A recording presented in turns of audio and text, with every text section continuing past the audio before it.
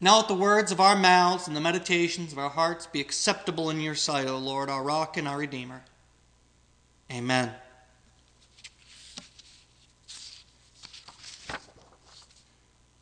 Our scripture reading for today comes from the Common English Bible, and our reading for today comes from Mark chapter 7, verses 14 through 23. Then Jesus called the crowd again and said, "Listen to me, all of you, and understand. Nothing outside of a person can enter and contaminate a person in God's sight. Rather, the things that come out of a person contaminate the person." After leaving the crowd, he entered a house where his disciples asked him about that riddle. He said to them, "Don't you understand either? Don't you know that nothing from the outside that enters a person has the power to contaminate? That's because it doesn't enter into the heart, but into the stomach, and it goes out into the sewer."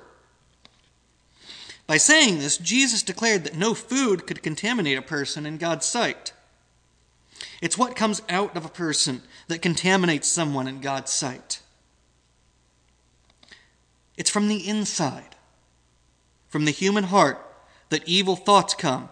Sexual sins, thefts, murders, adultery, greed, evil actions, deceit, unrestrained immorality, envy, insults, arrogance, and foolishness. All these evil things come from the inside and contaminate a person in God's sight. This is the word of God for the people of God. Thanks be to God. So, we started this series on parables many weeks ago with a parable that Jesus explains to the disciples. And we end, fittingly, with a parable that has Jesus explaining the meaning to his disciples. In today's parable, Jesus calls the crowd and says, "Hey, listen, nothing outside a person is going to contaminate them in the sight of God. It's the things that come out of a person that contaminate." And that's the entirety of this actual parable. Some might even argue if it is a parable. But the disciples want answers to this seeming riddle. Somewhere hidden in this is something they don't get. What exactly does he mean? Now, before this, there had been some issues talking about having to wash, to not be contaminated before you eat. And so some of this has to do with ritual purity.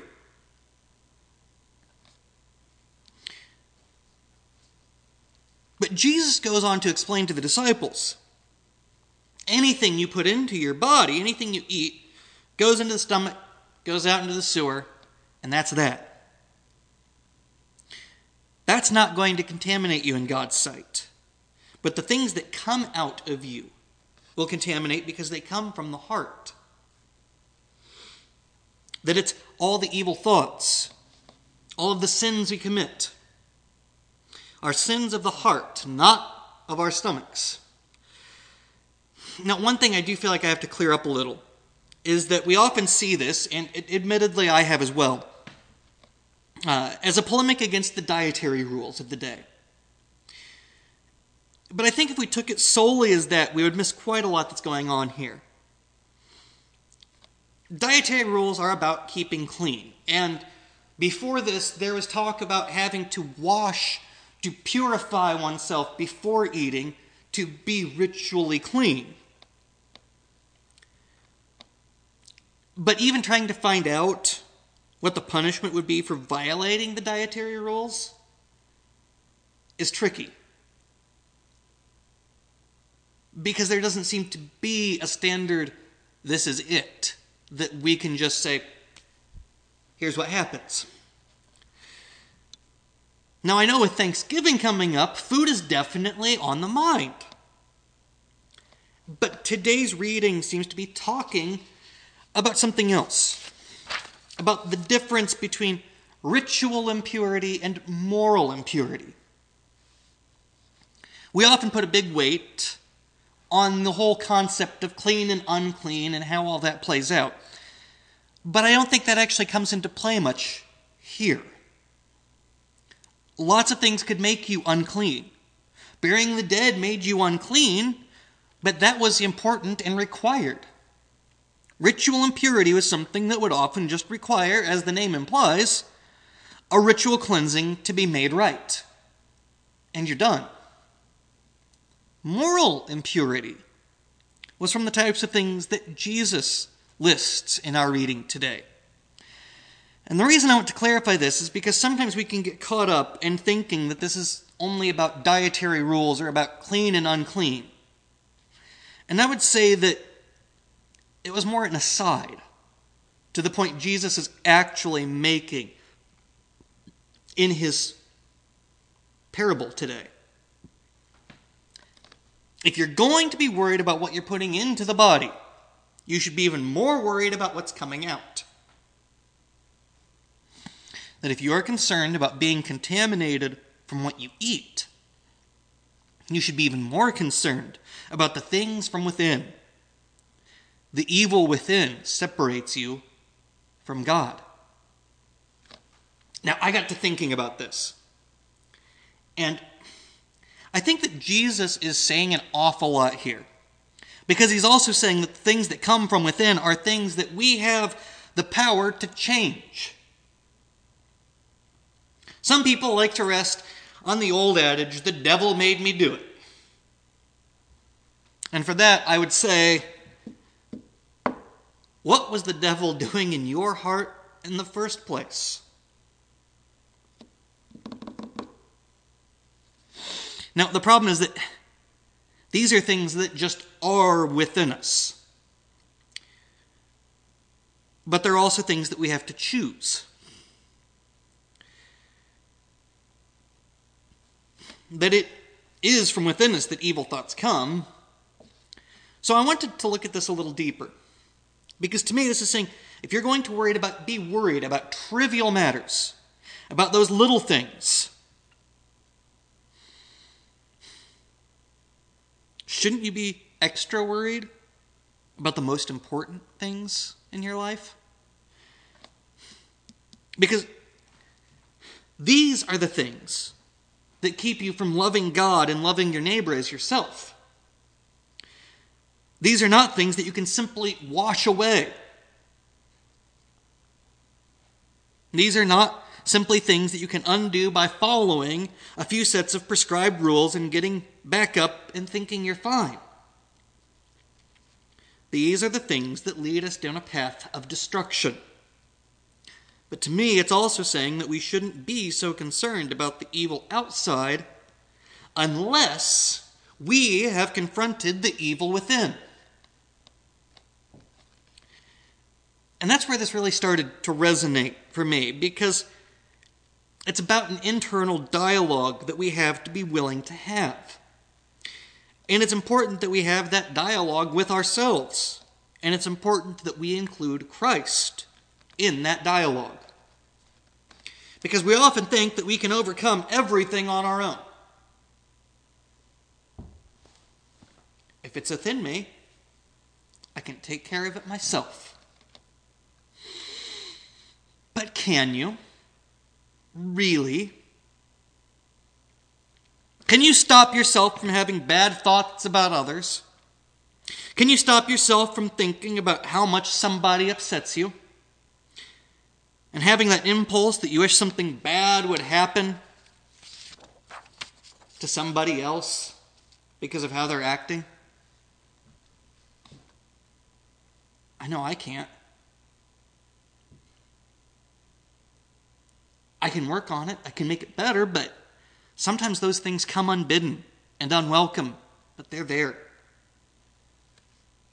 Especially that initial gut reaction that, like that, is in your head. So the question then arises, what can we do?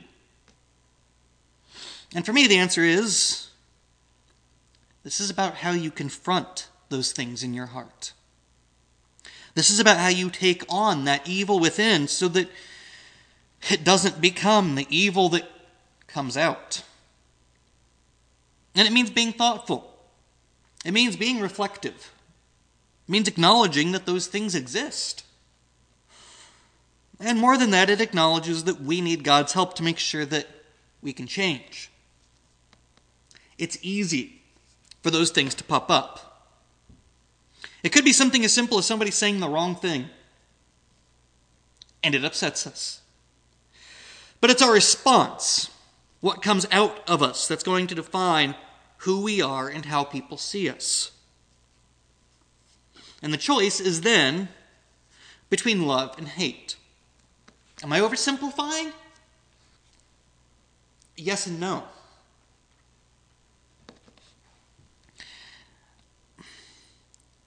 Are situations more complicated than a dualistic idea of love and hate? Yeah. Of course things are more complicated. But when we break those overly complicated ideas down, no matter how complicated it is, it comes down to those two things. Which one do we give into? Which one do we choose? And this happens every day of our lives, with how we choose to think about others and how we choose to express those thoughts. And it also presents us with another problem. If we say all the right things, but don't mean them, are we actually confronting those problems that we find within our own hearts, or are we simply masking them?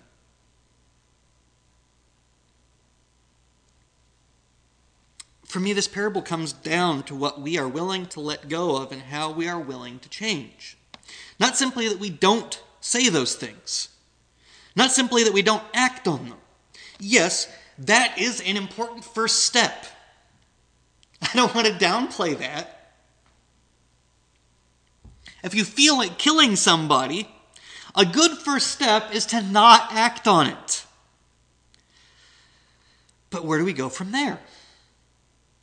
Is not acting on it good enough? How do we address that thought? Because that thought itself is a sin. That thought itself is something that we need to change. And this is where prayer and reflection come in. That we pray for Christ to step in and help us to change how we think, and then we figure out ways that we can change with Christ. We must be active in that change. It means figuring out why we thought that in the first place, and why those thoughts were the first ones to come to mind.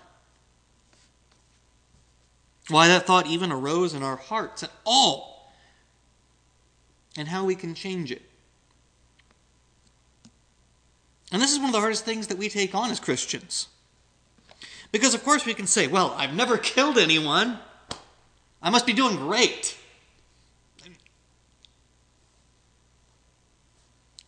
I'm glad you haven't.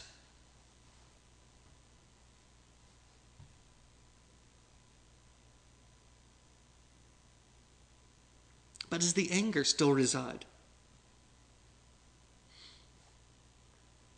Is that thought still in your heart? Is that hate still living within you? And if it's there, how else may it be trying to come out? Does it come out in snide remarks and harsh words towards others? Does it come out with uncaring statements when someone else is struggling? Does it show itself as unkindness, as bigotry, as greed, as bullying, as condescension? Because all those things come from within the heart, too. And sometimes those are much harder to recognize. But it does mean that we look at all of our thoughts and all of our actions, and we look at them all through Christ. One of the big things that Jesus is telling us in this parable is that we are responsible for our actions. If we can think about the food that we eat, and we think about how it affects us, if we think about the small things that we think impact our relationship with God, we have to be able to confront the big things. That we can't be content with thinking that if we clear out those small problems and we appear to be right with God, that we are right with God. Because appearances aren't enough, because appearances can be deceiving. One of the ways that we begin this journey is asking Christ to help us be honest with ourselves. Now, this issue, I think, is much bigger than I could ever cover in one sermon. It possibly is bigger than I could cover in a year's worth of sermons. So today I give you the starting point.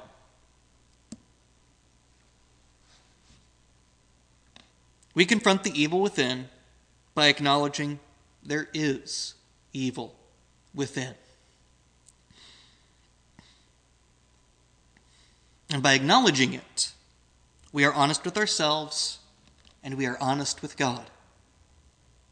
And that honesty allows us to recognize things that need to change. And that honesty opens us up to be willing to make those changes. As we discussed last week about change, change is a good thing. Especially in this context.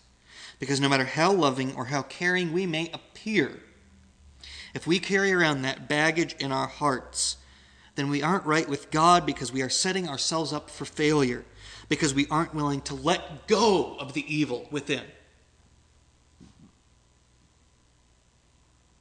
It's not enough not to show it. We need to let it go.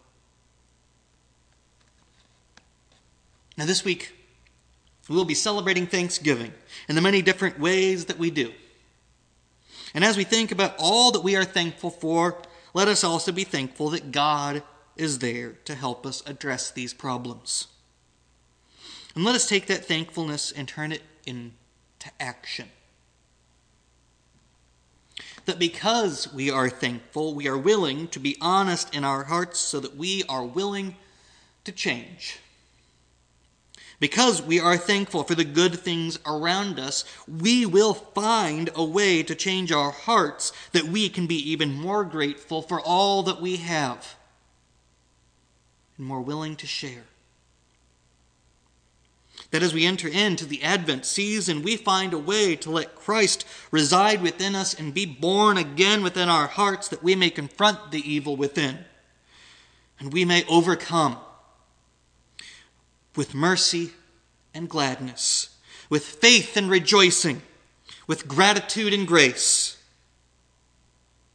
that we may be thankful that Christ is with us, that no matter what may reside within us, as long as Christ is within us as well, we may overcome anything that may stand between us and God. And for that, I am truly thankful.